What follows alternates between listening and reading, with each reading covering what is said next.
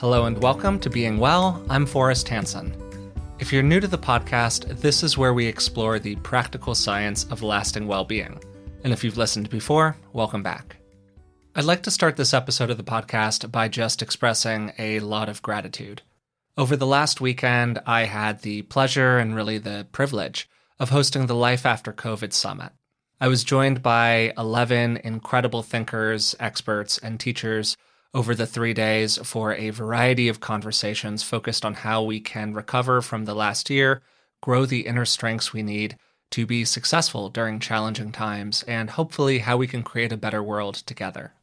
Over 10,000 people watched the videos for the summit, which is just totally amazing to me. I'm really just so happy that it went so well. We got a lot of incredible feedback as well, a lot of great comments about the work, a lot of great comments about the experts that we had on, and it was just a wonderful experience, and I'm really happy that I was able to do it. If you happen to miss the summit over the weekend, all the material is actually still up and available. You can find it by going to covidsummit.net or by clicking the link in the description of today's episode. All of the material will be completely freely available until May 26th, and if you want to watch everything after that, you can purchase lifetime access to the whole weekend's materials, in addition to a bunch of bonuses. So for today's episode of Being Well, I wanted to feature one of the conversations that I had during the summit. It was with Dr. Joanne Cacciatore, and we talked about grief and loss over the past year. She's a wonderful teacher inside of this territory. She particularly is an expert in subjects related to traumatic grief, but really all of us have lost something over the last year. And when we lose something, it's natural to go through some kind of grief process around it. But we don't all live in a culture that's super accommodating about that process. And a lot of people tend to be very uncomfortable around questions of grief and death and loss. These are tender, sensitive topics that we don't have a lot of cultural education around. It was a wonderful conversation. I hope you enjoy it. And if you want to watch the other 10 conversations or check out the live Q&As that I did with Rick as well, you can go to covidsummit.net. All right, here's my conversation with Dr. Joanne Cacciatore.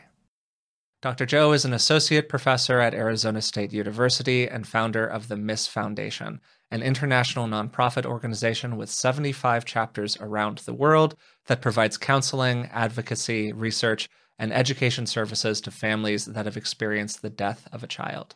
Dr. Cacciatore spearheaded and currently directs the Graduate Certificate in Trauma and Bereavement program at ASU and works with clients at the Sella Care Farm outside of Sedona, Arizona. She's also an ordained Zen priest affiliated with Zen Garland and its Child Bereavement Center outside of New York City. She's also the author of the wonderful, truly touching book. It's actually one of my absolute favorites in this territory, Bearing the Unbearable, Love, Loss, and the Heartbreaking Path of Grief. So, Joanne, it's great to have you here with me today. How are you doing? Hi, Forrest. Thank you for inviting me. I'm glad to be here as part of the summit. Yeah, it's wonderful to have you. I'm really so happy that you could do this, that you could take the time. I would love to just start with your experience over the last year, if you're comfortable talking about it. You're an expert on grief and loss and traumatic stress, and it's certainly been a year with a lot of those emotions. How's your year been, maybe particularly through the lens of working with people who are going through these experiences? Yeah, so it's been a really interesting year. I've had a lot of people re-grieving, people I worked with 5, 6, 7, 8, 10 years ago coming back looking for additional support. I think that COVID has done a lot of things in the world besides just the pandemic, the illness itself. I think that it's also incited a kind of awareness for people of mortality. They call it in the literature mortality salience. And so people are thinking about mortality a lot more. So there's a lot of fear. They're thinking not only about their own mortality, but about the potential mortality of mothers and fathers and grandparents and siblings and children. And it's just incited a lot of conversation that we haven't had. And also sort of this feeling of loneliness which is already inherent normally in traumatic grief has been exacerbated. And so people are feeling even more lonely than they were before the pandemic. And so this has been a really interesting thing. So, and then there's a third piece actually I should address, and that is people who lost a loved one, both within and beyond COVID-19, have suffered a great deal because they can't ritualize in the same way. They can't gather with family and friends in the same way. And so their opportunity to have very good social support has been compromised a bit. And this has added and complicated, I think, their bereavement experience in terms of ritualizing, giving and receiving social support in the midst of a significant loss. And again, that's both within and beyond the pandemic. So I worked with a lovely man whose pregnant wife and young son were run over on purpose by another person during the pandemic. And, he's sitting in his house, which was infused with the joy and love of his family. And now they're gone. And his other family, this was at the beginning of the pandemic, and no one was allowed to travel. And so he was alone in his home trying to cope. This is really, I think we're going to see generational effects of this sort of inherent loneliness because of the pandemic. I think we're going to be dealing with this for generations.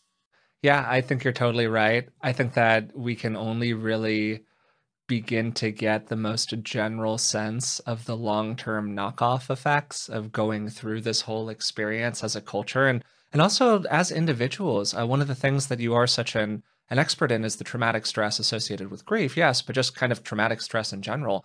And even for people who haven't experienced a traumatic death associated with COVID or otherwise during this pandemic, we've all been witnesses to a lot of stuff going out in the world that is tremendously stressful. And I've had so many friends who go through a lot of self-criticism because they haven't had a bereavement experience or similar, but they've just had a hard time over the last year. And they're like, I don't know why I'm feeling so bad about this. Other people have it so much worse. But nonetheless, that's extremely stressful. Yeah. Well, I do think that stress affects us in unique ways. I think that people who do that are trying to keep perspective, right? Like I'm here and I'm really struggling to adjust to working from home, to balancing children and a job, to the fear of my elderly parents becoming sick and something happening to them. And also, my neighbor down the road, her husband just died of COVID. And so I'm trying to keep perspective, like all the people I love are still alive. And so I think you bring up something really important. That is that it's important to both legitimize how we feel and engage some good stress resilience techniques, while also, of course, keeping our eye on the great eastern sun, right? Keeping our eye on the bigger perspective that if we have not been affected by this directly and everyone we love is still alive, that yes, indeed, we don't have it as awful as some people have it. Yeah. Totally. Those two can coexist, though. We can legitimize our own feelings while at the same time sort of bowing to the horrible or catastrophic experiences of others. Yeah, absolutely. And I think that that's actually a great segue into kind of the guiding question that I had for our conversation here today, which is just how we can honor and be with all of the things that we've lost over the last year. And I'd like to start just by asking you about something that I've been noticing a lot recently as a kind of way into our topic here. I wouldn't really recommend to most people that they spend much time on Twitter, but if you happen to spend a little bit of time there, there's been kind of this rise of people who are really putting a lot of pressure on others to just sort of get back to normal, in quotation marks. They say some version of, if you're vaccinated and you wear a mask, you're just being too nervous, cases are going down, why are people still freaking out, all of that. And it feels like in general, there's been this real rush to not be present and to kind of not honor all of the stuff that's happened over the last year. And I'm just wondering what you've seen of that, maybe in the framing of your work. Well, normal's a tricky word in the context of my work, right? Yeah. I mean, look, this has changed the way that we live.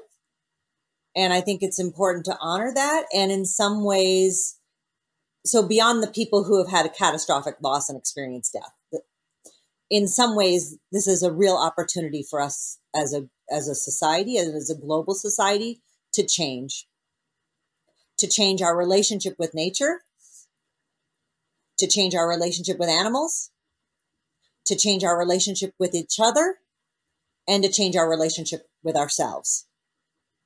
This great Mother Earth that holds us all, probably the best thing that could come from this experience is to be more connected to the earth and all her inhabitants. And that requires some significant change. So if by going back to normal, again, taking catastrophic loss off the table, if going back to normal means resuming life as normal, I certainly hope we don't. This is, of course, my personal opinion, but there is a significant opportunity for change and growth as a global population that we can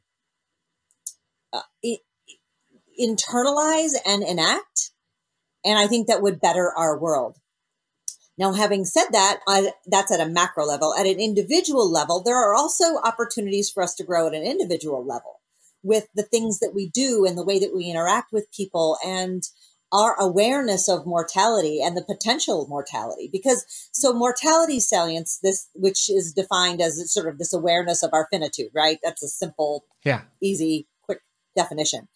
Once we become aware of our finitude and perhaps more importantly, the finitude of those we love, once we become aware of that for us, then it gives us an opportunity to first experience fear and terror, the terror that comes with it, like, holy beep, right? But then if we can get beyond the terror, then we can get to the place where this could potentially provide a real opportunity for us to love better, deeper, and in more meaningful ways to connect with each other.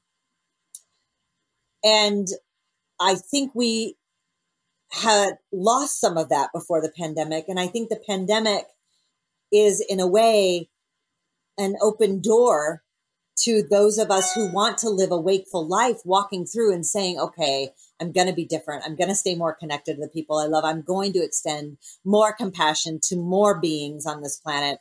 I'm going to change what's in here so that I can change what's going on out here. Fear sometimes is at the core of that. Of course, a lot of people are afraid with the pandemic. Yes, of course, because when we're aware of mortality, when we're aware of the potential that someone we love can die, of course, fear is the first and natural response. And also, if we can stay with that fear, it can transfigure us into different beings where we're more likely to minimize regret. Like, our children leave, and instead of leaving, and we're angry at them for not cleaning their room, it's like, I'm unhappy that you didn't clean your room. And I also need you to know before you leave today that I love you more than anything. Right. And those opportunities, because I work with people who have some of those regrets, not necessarily because of the pandemic, but even beyond the pandemic. Their loved one left the house and their last word was a harsh word. And they have had to experience that in a catastrophic way, that regret. And we can learn from that. We can learn how to do better and be better in our lives. And I think the pandemic is an amazing opportunity to do that, and also tragic. So it's both. And I hope we don't go back to normal, because normal was woefully broken. I hope we are forever changed by this experience. Absolutely. No, I think that it's a great framing of everything that we've been through over the last year. It reminds me of the Latin phrase memento mori, which basically is just translated as remember that you're going to die, or remember that you too must die. Yeah. And, for many people, for many cultures throughout history, there has been this respectful, venerative relationship with death and with passing. And I think that it's fair to say that a lot of the time in conventional Western culture, death and also the bereavement that's associated with it is held up as this kind of finite period that somebody goes through. They grieve for a brief period of time, and then, they move on with their lives or whatever it is. And one of the things that is so present in your work that I've heard you say so consistently is that people who are grieving various kinds of losses, whether it's the loss of a loved one or otherwise, are most of the time told to let go in one way or another far too soon. That's right. And that, in a sense, creates a context of not remembering. And when we don't remember, we don't change. We don't change when we're comfortable. We change when we're uncomfortable. So staying connected to our grief, staying connected to the events that happen to us, to the people who we love and lost, or to the things, even to the feelings associated with the things, like a feeling of safety in the world. Staying connected to what it was like to have lost that is important, because that's what propels us toward change. And that's what propels us to be better, toward growth. So, so I'm not a huge fan of sort of this sort of, move on and forget about it, especially as it relates to people we love who died. I will never forget my daughter who died. My brother died tragically. My brother died a few weeks ago. I lost my parents when I was in my 30s. So I've lost many people I love, and I keep them very near to me every day. It's a practice. I turn toward them every day. Because for me, remembering them is the only way I can live in the world a meaningful life. If I detach myself from remembering, if I detach myself from those relationships, even though they're changed and they're changed in ways I didn't want, right? If I detach myself from that, if I distance myself from it, then I live a smaller world, a more contracted life, and I'm not able to bring compassion to the world in the fierce way I want to bring compassion to the world. What allows you to be with those feelings, those really intense feelings? I mean, you just talked about losing somebody recently, without becoming overwhelmed by them or kind of caught up in the sharp edges of that experience. Is there something that allows you to be present with them in a way that feels like it's supportive and broadens your experience? I'm like everyone else. I am overwhelmed by it, and there are sharp edges. I just stay with the sharp edges long enough to know how to adapt to them. I just, if you stay with a sharp edge long enough, if you work with a sharp edge long enough, it dulls it just a little bit. It's not quite as sharp. If you pick up a weight, a 10-pound barbell, and the first time you do a curl, it's really heavy, and you do two or three and you're exhausted and you put it down, but you keep practicing with it every day, eventually you build the muscle that you need to lift it multiple times and not get tired. And what's changed is me, not the weight. The weight is still the same. And so it's a practice of being with things that are overwhelming. And as you practice being with things that are overwhelming, some of the sharp edges of being overwhelmed are not quite as sharp. It's not quite as heavy, or you're a little stronger to carry it. So I have my own practice I do every day. I have a Zazen practice. I hike barefoot. I write and I read excessively, perhaps. And most importantly, I have an ahimsa practice, which is at the core, which is a oneness practice of seeing suffering in all things. And so that means, of course, that includes my more than 40 rescue animals here on the care farm. But I have a practice of connecting with all things that suffer. So I think, at least once a day, I have a meditation where I think about other humans who have suffered, who are like me, and other humans who have suffered who are not like me. And then I extend that, of course, a little like the metta meditation, but I include in that, mother cows whose babies are taken away from them, and insects I just include all beings, and I stay with that suffering. And I think that it's the connection to my own grief and pain that I keep right at the surface, that I don't push away, that helps me to not only feel the suffering of all beings, but do something about it. So when people come here to work with me, one of the things I do is help them to create a practice of their own. And so I try to make it, personalize it. We work together to say sort of what would work for you to have for a practice. But without a doubt, having a daily practice really does help. You've actually mentioned a few times already your connection essentially to the earth, to the land, to animals, to hiking barefoot, whatever it might be. Is that is that an element? Is that a component that tends to come up for people when they go through experiences of loss or grief? That tends to be supportive?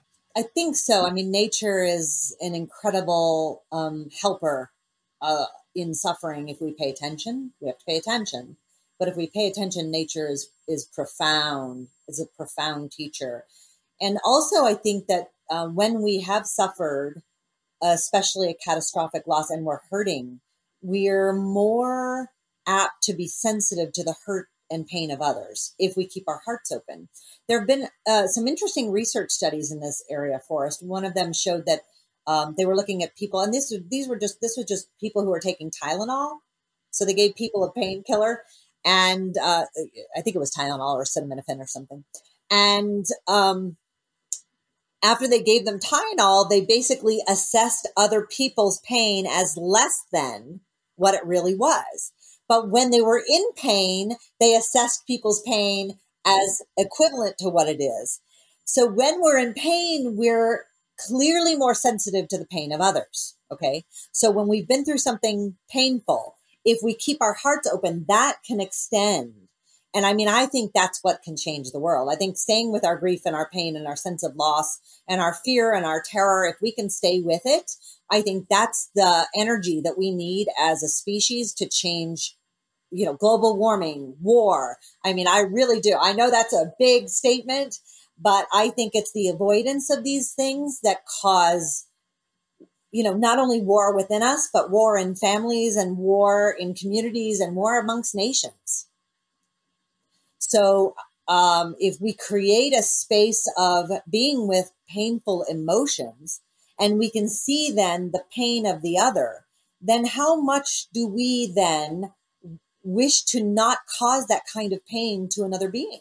Yeah, those avoidance experiences, I think you're really right, are at the root of so many of the other difficult things out in the world, because I was talking with Steve Hayes for the summit. It's the very first session that we had. He's the creator of acceptance and commitment therapy. And his point consistently is that, look, if we can't accept the things that happen to us, then we have no ability to move forward effectively. We have no ability to change things for the better. And scaling it up to the kind of global community that you're speaking to here, if we can't accept the conditions that we were living in prior to this pandemic, it's very, very hard to do anything functionally to change them.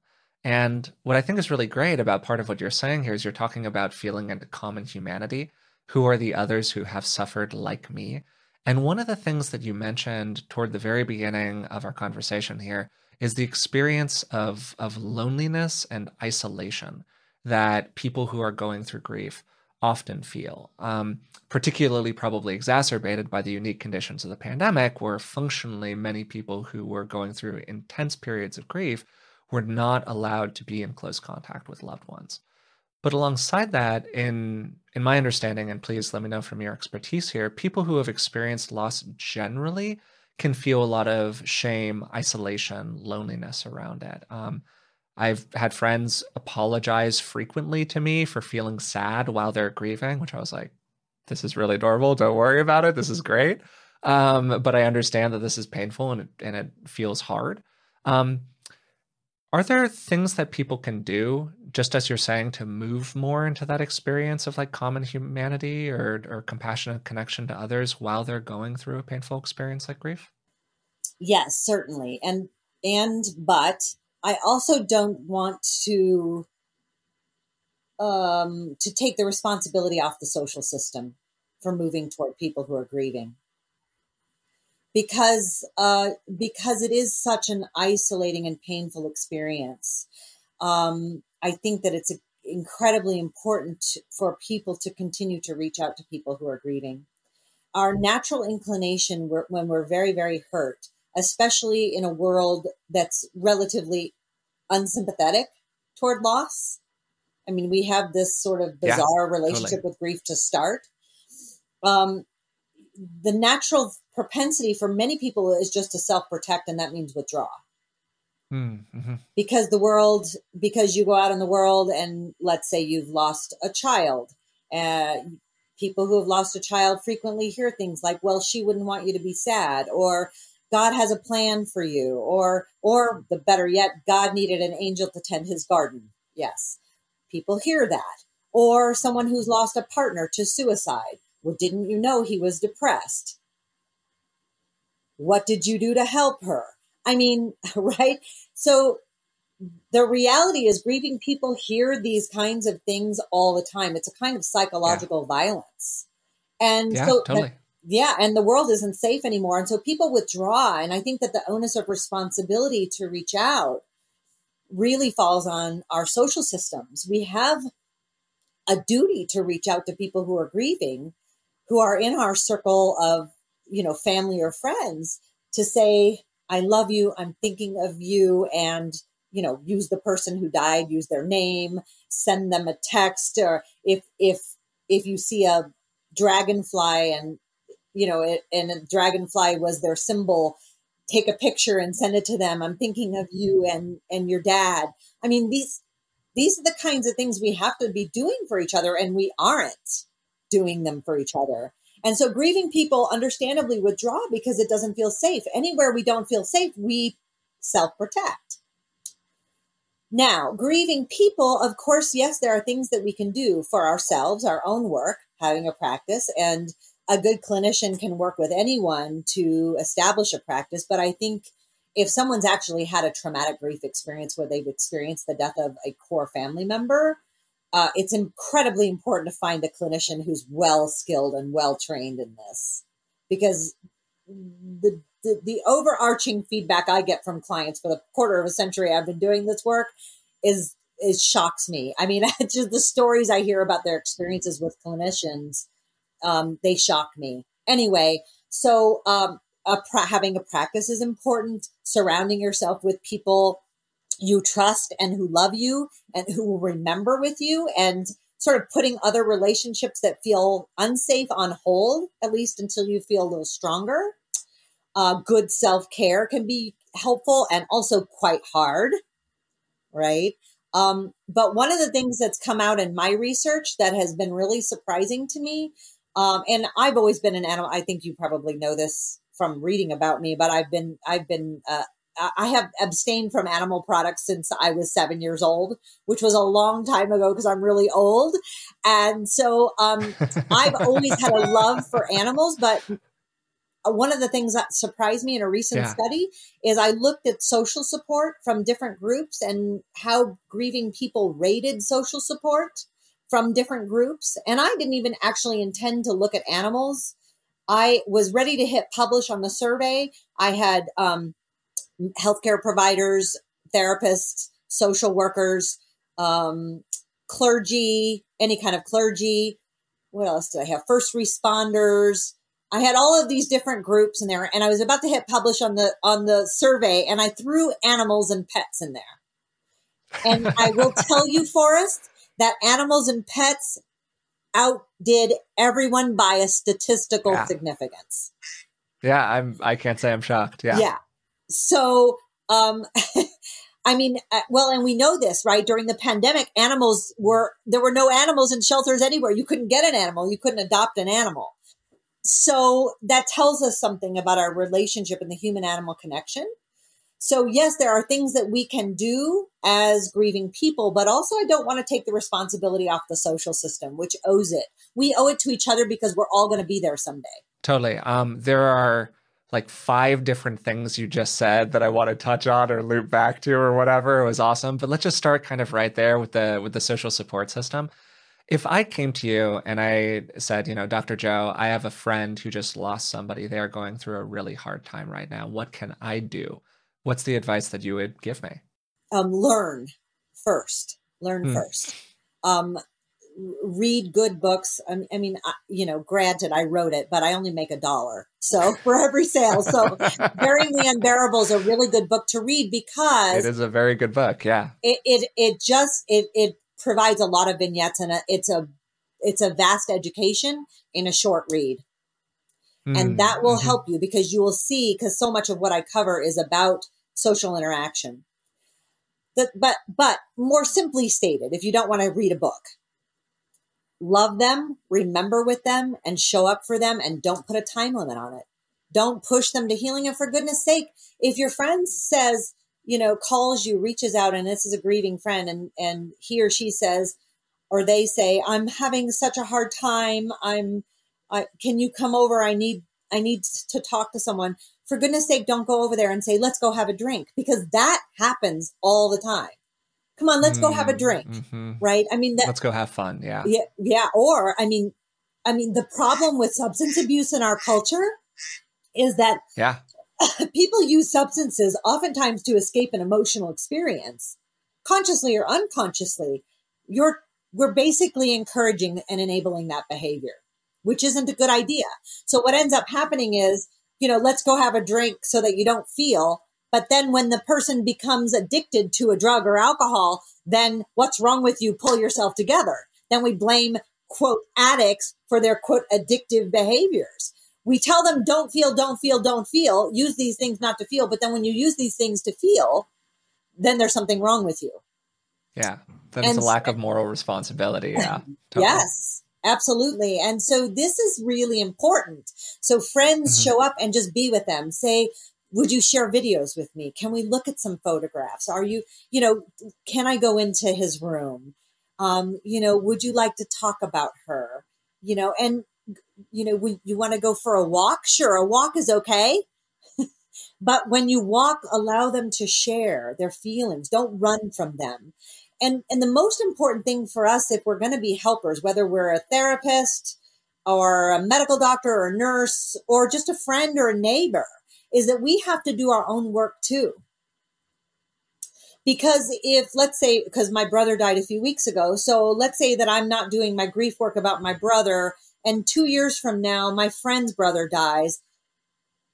If I haven't done my work, I'm going to avoid her. It's going to be hard for me to engage with her because it's going to bring things up in me that I've sort of buried underneath layers of whatever, mediocrity, superficiality. And so it's very important, perhaps most important for therapists to do their own work because people are actually paying you to help them. Do your damn work, people, right? But also as a moral sort of duty to each other, we have to do our own work. We'll be right back to the show in just a minute, but first a word from this week's sponsors. Terms like the microbiome have gone mainstream, and it's great that there's more awareness about the importance of gut health and how we can support it by taking a good probiotic. Not all probiotics are created equal, and that's why I'm happy to be partnering with Seed. Seed is proud to be backed by science, lots of science. They collaborated with leading scientists to create their DS01 Daily Synbiotic. It's a broad-spectrum, 2-in-1 probiotic and prebiotic that includes a proprietary formula of 24 clinically and scientifically studied strains. I take DS01 daily in the morning, and as a guy who has taken a lot of probiotics in his life, one of the things I really appreciated about it is it doesn't have that weird probiotic taste.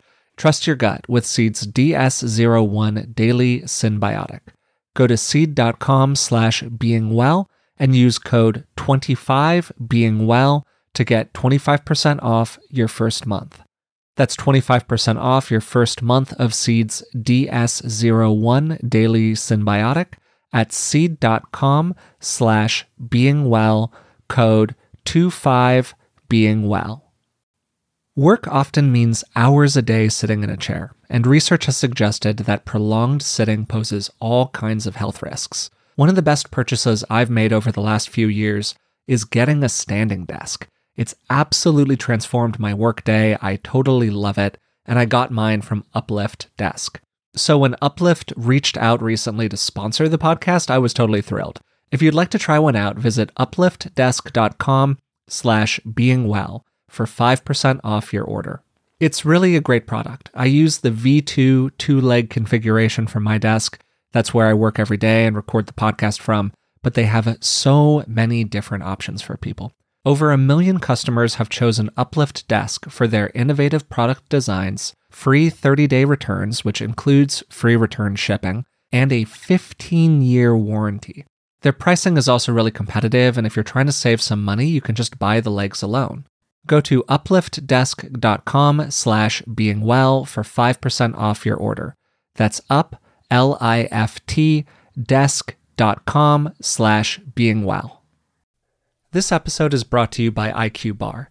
I'm always looking for ways to get more protein, and particularly more healthy protein, into my diet, and IQ Bar has been a really good fit for me.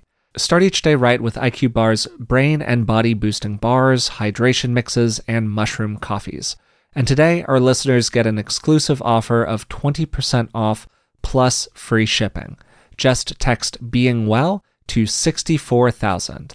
One of the reasons that the bars have been so great for me is because they're entirely free from gluten, dairy, soy, and artificial sweeteners. And you can refuel smarter with IQ Bar's Ultimate Sampler Pack. That's 7 IQ bars, 4 IQ Mix sticks, and 4 IQ Joe sticks.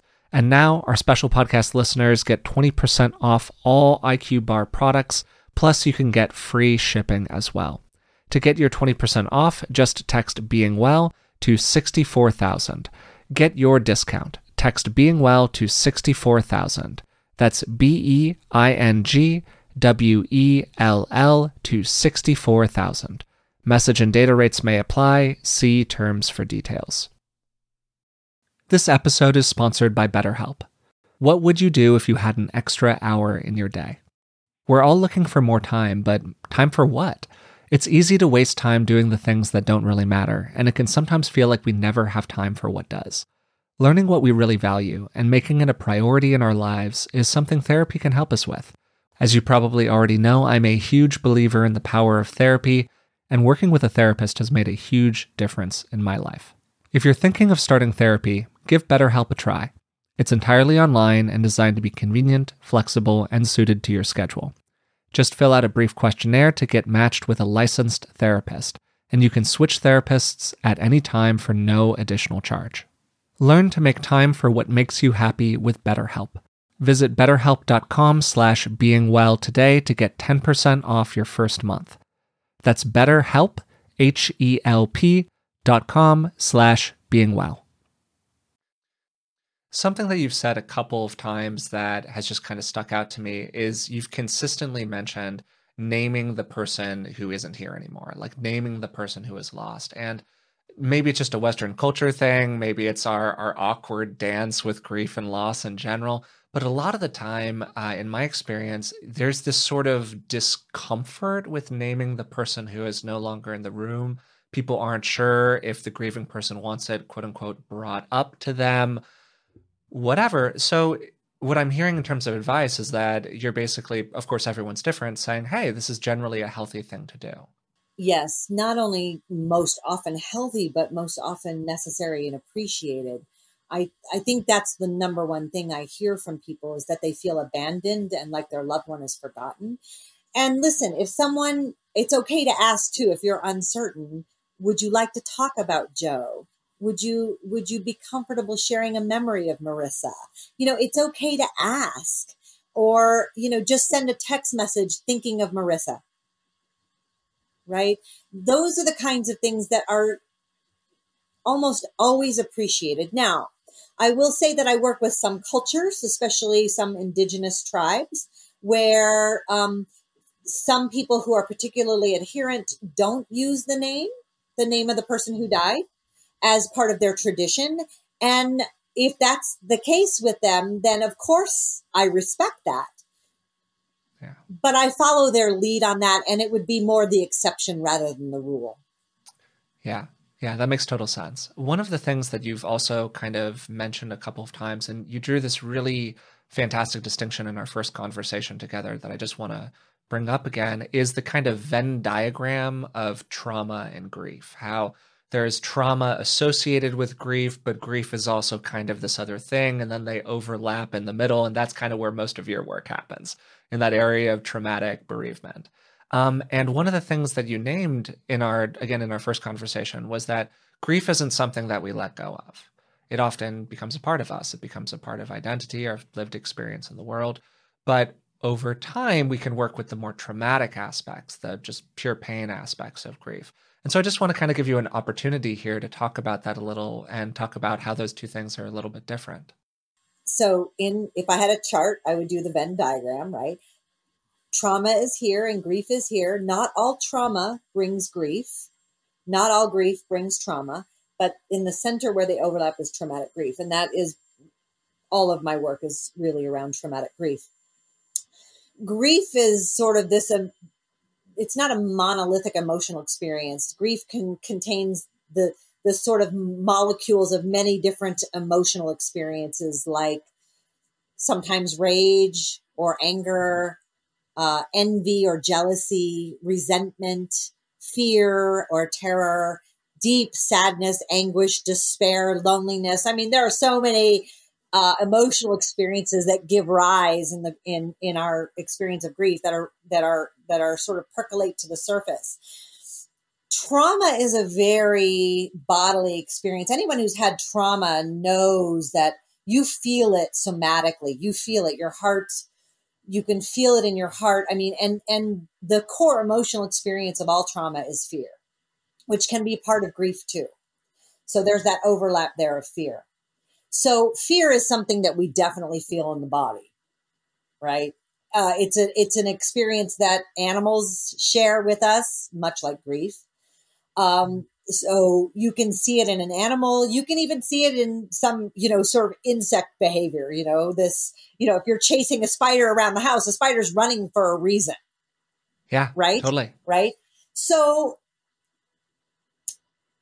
trauma being held in the body that way has some very sharp bodily edges. For example, as even sometimes years after a traumatic experience, we can re-experience that sense of terror in the body. Increased heart rate, pupils dilate to take in more information. We lose peripheral vision. Mass muscle groups get more circulatory action going on, and our fine motor skills diminish. Eyelids lift, our respiration increases, blood pressure increases. All of these sort of physiological changes in reaction to a traumatic or potentially traumatic experience, some kind of dangerous thing that we perceive. Okay, when the dangerous thing is in the moment for us, so I'm walking through a parking lot and I hear a shadow, right? And it's dark and I'm by myself and I'm getting scared because no one else is around and I don't know how fast I can get to my car, and the sound sounds like it's getting closer.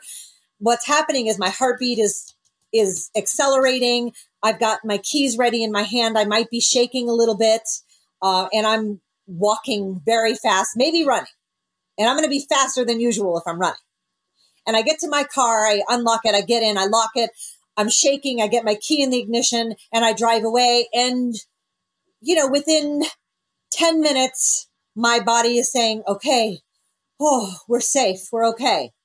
Phew. And my heartbeat will try to go back to homeostasis. My body, the stress hormones pulsing through my bloodstream will calm down. And maybe I'll call, in a narrative attempt to narrate the trauma, I'll call my best friend and I'll say, oh my gosh, the scariest thing just happened. I don't even know what it was, but I heard the sound and it was coming up behind me, and then tomorrow I'm probably fine. Back to homeostasis. The problem with traumatic grief is that the threat that presents itself every day when you put your feet on the floor. If your 3-year-old died of cancer, every day you open your eyes without your child is a threat. Every day you open your eyes without your safe person, your mother or your father, feels like a threat. Every day that you have to live without your partner whom you love, who you took care of or who took care of you, feels like a threat. And it takes the mind, the heart, the existential self or soul a long time to adapt and to return to homeostasis. So the things that we can do are to work with the body around that, right? To work with the bodily response. And usually that's through like self-care, right? Because the stress hormones are pumping through our bloodstream, right? And so that happens at various times. You can feel it. People who are in traumatic grief can feel it sometimes for months and sometimes for years, at various times when I don't call it triggered, I call it cued, because of the negative connotations with trigger. So when they're cued, they can re-experience this sensation. And so my job is to often help them take care of the body that holds all this stress, and also to work with and build muscle so that when the cues come, they're not as overwhelming or frightening.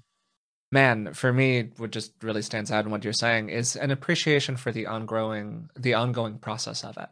How this isn't a thing that happened to you, it is a thing that is happening to you right now.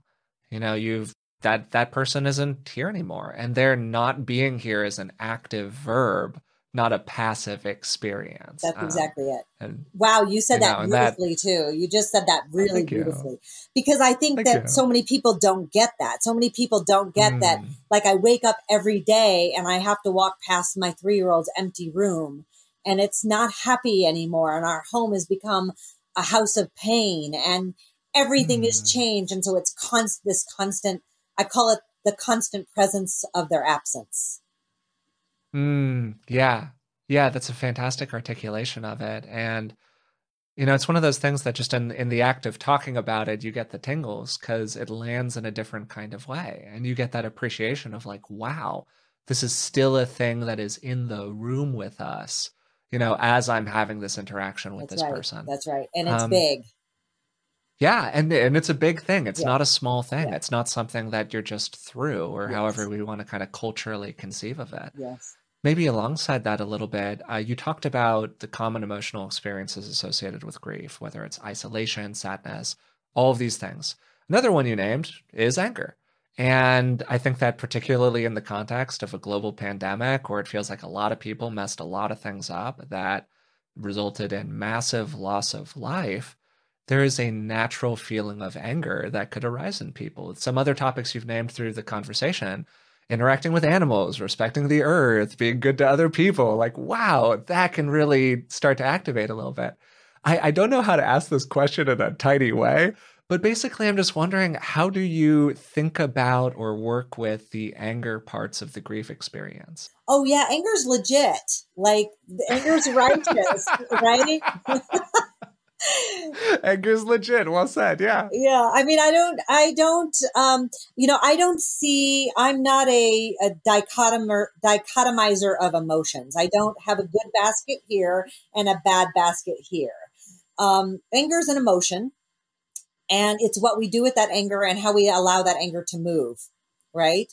So if I'm really angry, for example, one of my rescue horses, was being beaten on a trail when I found him. And he was emaciated to the point of being very, very close to death. His bones were actually coming through his skin. And he was being worked very, very hard in that condition. I was angry. I mean, I'm a long-term animal advocate anyway. I mean, like, vegan since 72 is a pretty strong commitment, right? And so for me, this was quite shocking. And by the way, vicariously traumatizing. And I was really angry. In fact, I was rageful when I saw this, and that was fine. Like I legitimized that's righteous anger. Good. Now stay with it. And what are you going to do with it? And then I transfigured it, right? I stayed with it and then it became action. Then it became fierce compassion. So, that's the great thing about powerful emotions is that if we stay with them and fully inhabit them, they can transform into something that means some kind of compassionate action in the world that's really kind of fearless. Because anger has it's a potent emotion. Just like grief, right?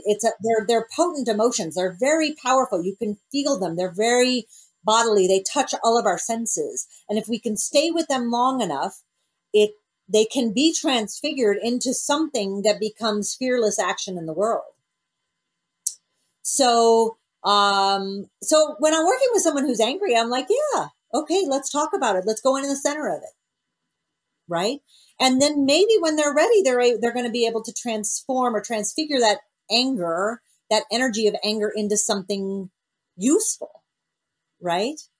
Something that actually is actionable.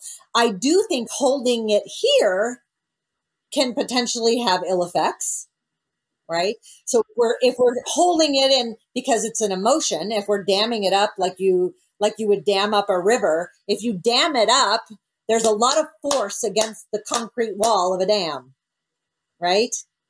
And so I think just sort of letting it flow and staying with it and then seeing where it takes you and transfigures.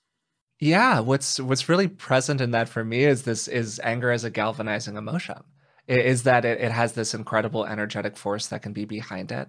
It can move us into a stance of wanting to protect others or care for others. It can get us out of, I mean, I hesitate to use this language, but it can get us out of times in our life where we feel stuck or we feel trapped inside of a cycle. But what feels really present for me is that action of just letting it flow rather than kind of clinging on to it, if that kind of makes sense, and allowing it to move you and motivate you into action.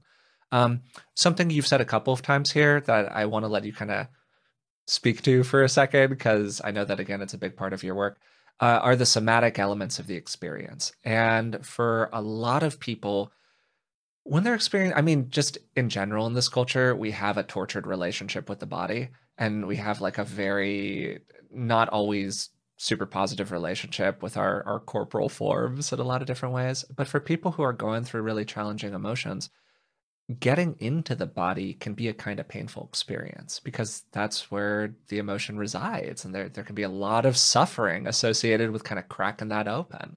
How do you help people or support people who feel estranged from their body get back into it? Yeah, I mean, the number one thing is safety, right? And I think my ahimsa practice helps me there, right? Because if I'm going to help a tortured horse regain trust in a world where people who look like me do very awful things, then I should be able to create a safe enough space for a human being, right? So they first have to feel safe. And that's one of the things that I practice is helping all beings feel safe, right? And so safety is first and foremost, and resonance. So I am very, very good at sort of being aware of myself enough to provide resonance for people so that I can mirror for them what they're experiencing. And so if it's too much, then we say, okay, would you like to just wait? Just stay here. Let's just stay here in this moment. And I may, reach across and touch a knee, or depending on the person, depending on the relationship, but safety and resonance are key. They're the foundation upon which all the practice here at the Care Farm is built, including with the animals. So if I'm working with a tortured and abused horse, like Chamaco, my first horse rescue, the one I was telling you about, when I first met him, at first he was just too beaten down to be afraid. And so he didn't back away. But once he got a little bit stronger, he was more afraid. And so if he would take a step back from me, I would take a step back from him and I would give him space, right? We can learn so much from them. And when he would take a step toward me, I would lean into him. And if that felt okay to him, then I would take a step toward him. And then I would offer him my hand. I went very slowly on his time, at his pace, paying very careful attention. This is where a meditation practice can be helpful because you pay such attention. You're almost hearing and seeing things before they're happening. It's almost a presentience state that you can get to when you have a meditation practice. And so you're almost hyper aware. And this is the practice of oneness. I mean, when I become one with that tortured horse out there, and I am paying such deep attention to him that we're one being, then I know how to help him. And it's the same thing with tortured people. If you can create a space, now here's the problem. We're in a hurry. We're not patient. We have an agenda. Therapists come to this with an agenda. I want to fix this person, right? And our agenda gets in the way of just being still and waiting with them in that liminal space. And so my approach is very different from that. I go very slowly. I go at the pace that they need, that the person needs. And the reason I'm so skilled at doing that is because the animals have been my great teachers. Right? Slowness, safety, you mentioned social support earlier, an appreciation for the ongoing nature of the experience. These feel like some of the kind of tent poles that we're laying down here. Yeah. Yeah. You give a lot in your work, obviously. I'm not saying that to flatter you. I'm saying it as a statement of fact. And for a lot of people, They might be a professional caregiver, or this pandemic has put a lot of people into impromptu caregiving roles, caring for a loved one, caring for an older mother or father, even at a distance. Just the empathic distress that we often find ourselves in these days, looking out at the world, the horrible things that are going on out there. Are there practices that you do? You've named some of them. You've named many practices here so far, but just in a general way, are there things that you do to prevent burnout, caregiver fatigue, yourself wearing down so you still have something to give from your cup into somebody else's? Yeah, I mean, I've gotten asked that for years and years and years, long Yeah, before the I would pandemic, imagine. because of the emotional labor required to do this work, Yes, right? absolutely. Yeah. And I don't know if you can sense it from me or not, but I've never been anywhere near burnout Yeah, or it does. That's compassion part of why I'm fatigue. asking. Yeah, Yeah. yeah. So I think the reason that I can do this, first of all, is that I fully inhabit my own grief, and that's an energy Mm, that's vital. The second is that I don't restrain. I don't hold back love mm, and compassion. I think a lot of sort of caregivers, especially professional caregivers, I'm not talking about family caregivers, but professional caregivers sort of feel this professional mm, boundary thing, and they're constantly mm-hmm. restraining and constraining, and that requires energetic output, A lot of right? effort. Yeah, totally. Yeah. And I just don't. I just love people and just, show Mm, compassion. It's not that I'm not concerned with boundaries. It's not that it's not that I don't have a personal life that I protect. I do, but it's not this thing. It's just, it's there, but it's not this thing. I don't worry about it. I'm just very clear about what's mine and what's not mine. And I engage with people in a way where I'm very, very compassionate and deeply empathic, but I don't take what belongs to them. I don't colonize people's emotional experiences. I don't take their emotions home as my own. I share it with them, but it doesn't become mine because I have no right to colonize their emotion. I'm not taking something that's not mine. So I'll deal with my own stuff. I've got enough, right? So I'll deal with my own stuff on my own time and do my own work. But someone else's experience of grief or anger or rage or terror is their experience. And I will experience it with them and then leave it and go home feeling that I've cared for them well and that I've shared that experience, but that experience is not my experience. It's a little bit yeah, that's like, a great distinction. yeah, it's a little like the difference between cognitive empathy and affective empathy. So, Mm, mm-hmm. I have a practice, and then all the other things that I talked about, my animals, I take care of them, but they also take great care of me and all the animals in the world. And my barefoot hiking practice and my yoga practice and my meditation practice and reading and writing and, sort of all the things that I do that really work for me and helping me become a being in this world that can connect with others. You live a very full life. It's full. It's Yeah. it's extremely full. Yes. Yeah, Yes. no, but I mean in like a beautiful way, Oh, just putting it very simply, thank you. like you live a very full life. Thank And that it feels like that that part of it is what allows you to in some ways both process and be with and work with your own experiences that have been extremely painful throughout the course of your life. you. Yes. And also still extend so much to other people. Yeah. And I'm not And I afraid think of that'll, yeah. feeling. Yeah, yeah. I'm not afraid of my own feelings, and I'm not afraid of other people's feelings. I've had a lot of clients say that to me. I have a native client I work with whose beautiful 6-year-old son was murdered, and she had tried a lot of therapists, a lot of counseling before she met me. And she said, Dr. C, I, I came back to you. She would try them once and then never go back. And she said, the reason I keep coming back to you is because you're not afraid of me and my feelings. And other people were afraid. She said, I could smell their fear because she had big feelings about not wanting to be here. Of course, what person whose child is murdered doesn't question the existential meaning of life and whether or not it's worth it to stay?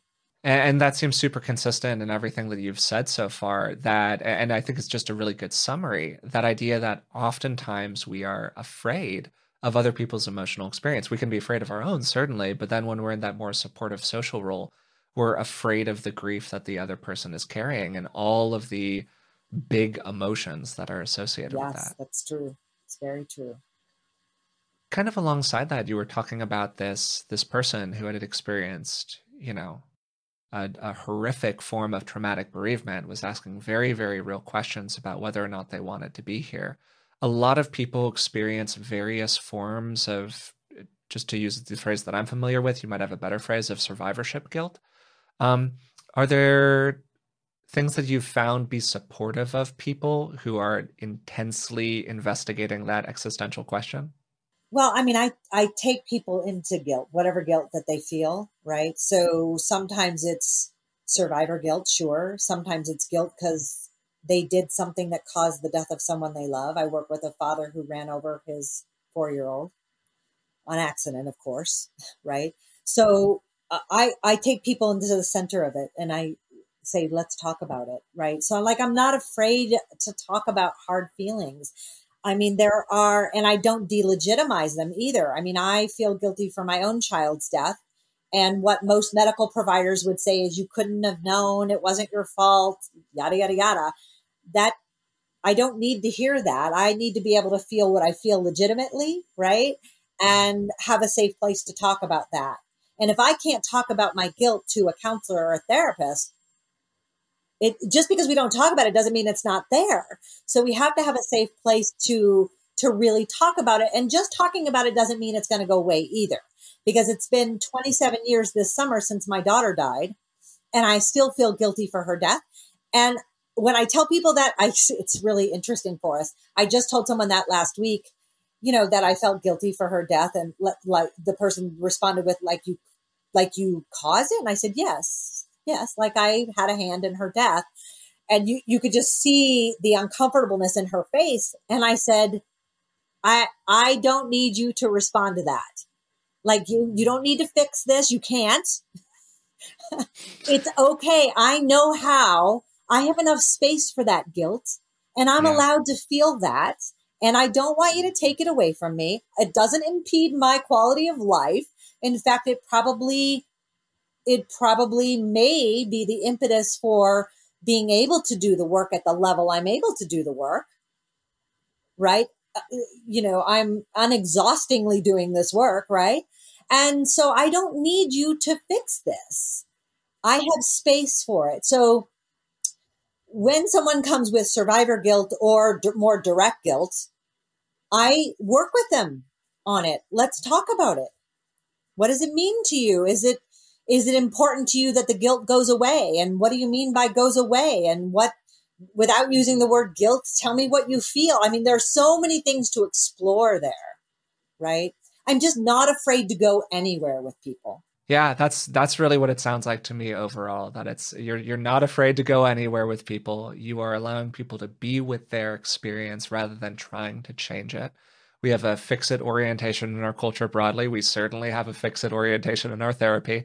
That's something where thankfully there's more of an ongoing conversation that's been happening over the last 10 or 20 years around maybe moving out of the fix it orientation so much into more of a being with orientation, which I think is wonderful. But like that's such a consistent message in what you're saying here. And I think that if someone's looking for a solo takeaway, that's a really good one. Look, there are things I can help people fix. For example, if they're not sleeping well, I can give them a good sleep hygiene sheet. I can introduce them to BBT. I can, there are things I know that I can help them with. Absolutely. And I do. But emotions are their emotions. I can't fix their emotional experiences, nor should I, right? Yeah, as we kind of come toward the end here, Dr. Joe, I'm asking all of our guests the same final question. If you could offer one thing to people, a piece of advice, an idea, something else entirely, for them to just keep in mind over the next maybe 6 months or so as we go through this very weird transitional period together, what would it be? Oh, goodness. Okay. Well, I'm going to actually invoke the wisdom of someone else on this. Great. And this would be Dr. Bernice King. And this is the Hmm. tidbit I would leave with people. As a nation, I surmise that we do not grieve enough. And in many respects, I would say that many of our issues we are challenged with in society are a direct result of a lack of grieving. Thank you, Dr. Bernice King. Yeah, thank you. That's a beautiful thought. I think it is wonderfully stated. Would be impossible to state anything else at that point. Dr. Joe, thank you so much for doing this. Is there anything that you want to let people know about, any aspect of your work that you just want to put out there? Well, I think if you're grieving, the book Bearing the Unbearable can be really useful. And Wisdom Publications, they published the book. They have an online course that's really affordable. So if you can't find a really good therapist in your area, the online course can be really useful. It's very affordable. There are 10 lessons that you can revisit over and over. And I'm getting so much feedback from people that it's been incredibly helpful for them. I think the whole course will cost you less than a therapy session. So, well, that's great. It's a heck of a deal. And also just thank you so much for taking the time to do this today. It was really lovely to talk with you again. Thank you for inviting me, Forrest. Thank you. Dasho. So for this session of the Life After COVID Summit, I had a wonderful time being with Dr. Joanne Cacciatore. We had a wide-ranging conversation related to grief, traumatic stress, and the ways that we can really show up for other people more effectively out in the world. The central question that we focused on was how can we be with all that we've lost over the past year? And that was really a theme of the conversation as a whole, being with. Something that Dr. Joe said at the end that really resonated with me was that she has a lot of tools for people. There are a lot of tools, a lot of tactics, a lot of practices, but she's not trying to take anyone's grief away from them. The goal of this work in many ways is to feel more fully. Not to feel less, not to get over it, not to move on to something else, but to have a real respect and appreciation, as we said in the middle of the conversation, for the ways in which grief is an ongoing process. It is an active verb. It's an ing, grieving, that is happening to us all the time, in every moment, from the point that we lose the person or lose the thing that we really care about. Now, of course, although grief is an ongoing process, it is that ing verb. That doesn't mean that we want to be in traumatic activation all the time, forever.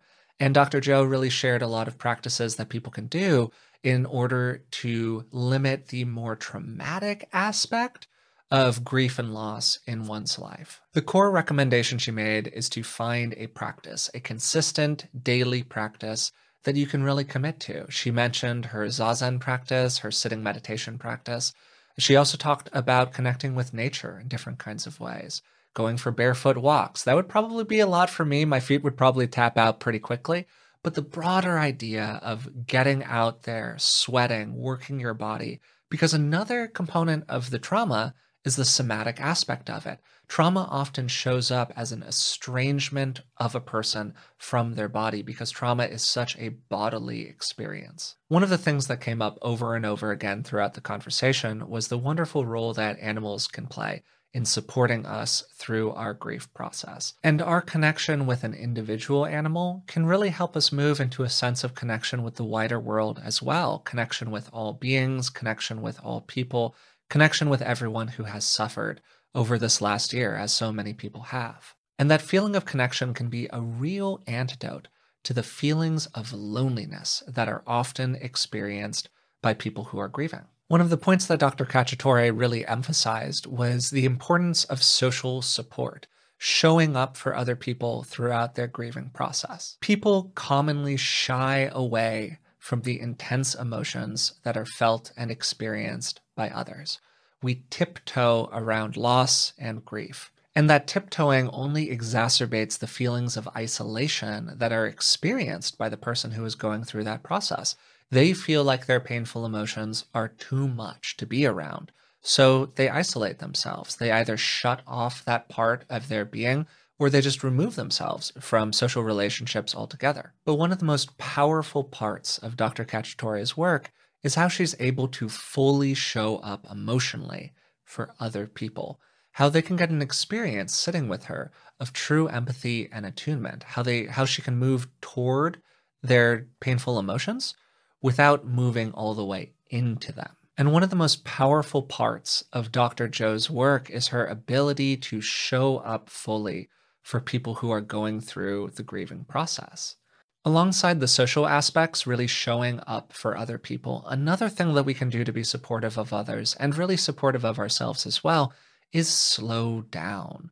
Understand that this isn't something that exists for just a finite period. Understanding that there isn't an expiration date on somebody's experience of grief. Realizing that the body often takes longer to process something than our brain does. And we have to slow that pace down to a point where our fleshy container over here can experience and process emotions in the same way that we can cognitively. So go out on a walk with a friend, write somebody a letter, take a picture that reminds you of somebody who is no longer here.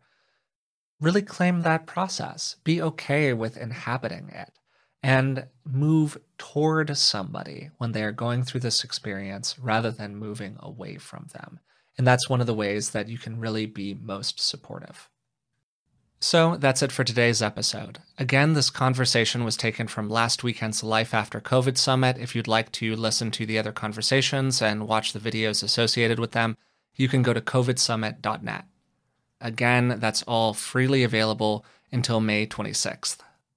If you've been enjoying the podcast, we'd also appreciate it if you would take the time to subscribe through the platform of your choice. Maybe leave a rating and a positive review, and hey, if you want to, even tell a friend about it. It's one of the best ways that we have to reach more people. You can also find us on Patreon. We're at patreon.com/beingwell.